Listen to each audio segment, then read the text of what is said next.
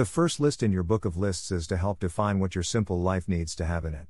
When you start, list everything that's important to you. You don't need to try and cull things down to a minimum. This list will always be in progress. On the left side, list the experiences that are important, even essential. Be as detailed as you can. They can be obvious needs such as sleep, eating, shelter, or even sex. But they should also be experiences that you strongly desire, such as traveling the world or learning new skills.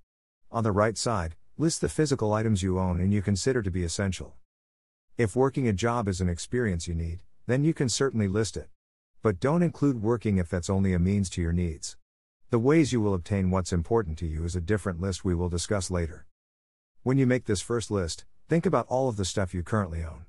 Imagine getting rid of each item. If not having it stresses you, add it to the list. Also, pinpoint what experience would be lost or difficult to obtain without the item. Ensure that experience is on the left list. As you go about your days, over a period of 2 weeks or even a month, every time you have an experience that you really enjoy, add it to the list.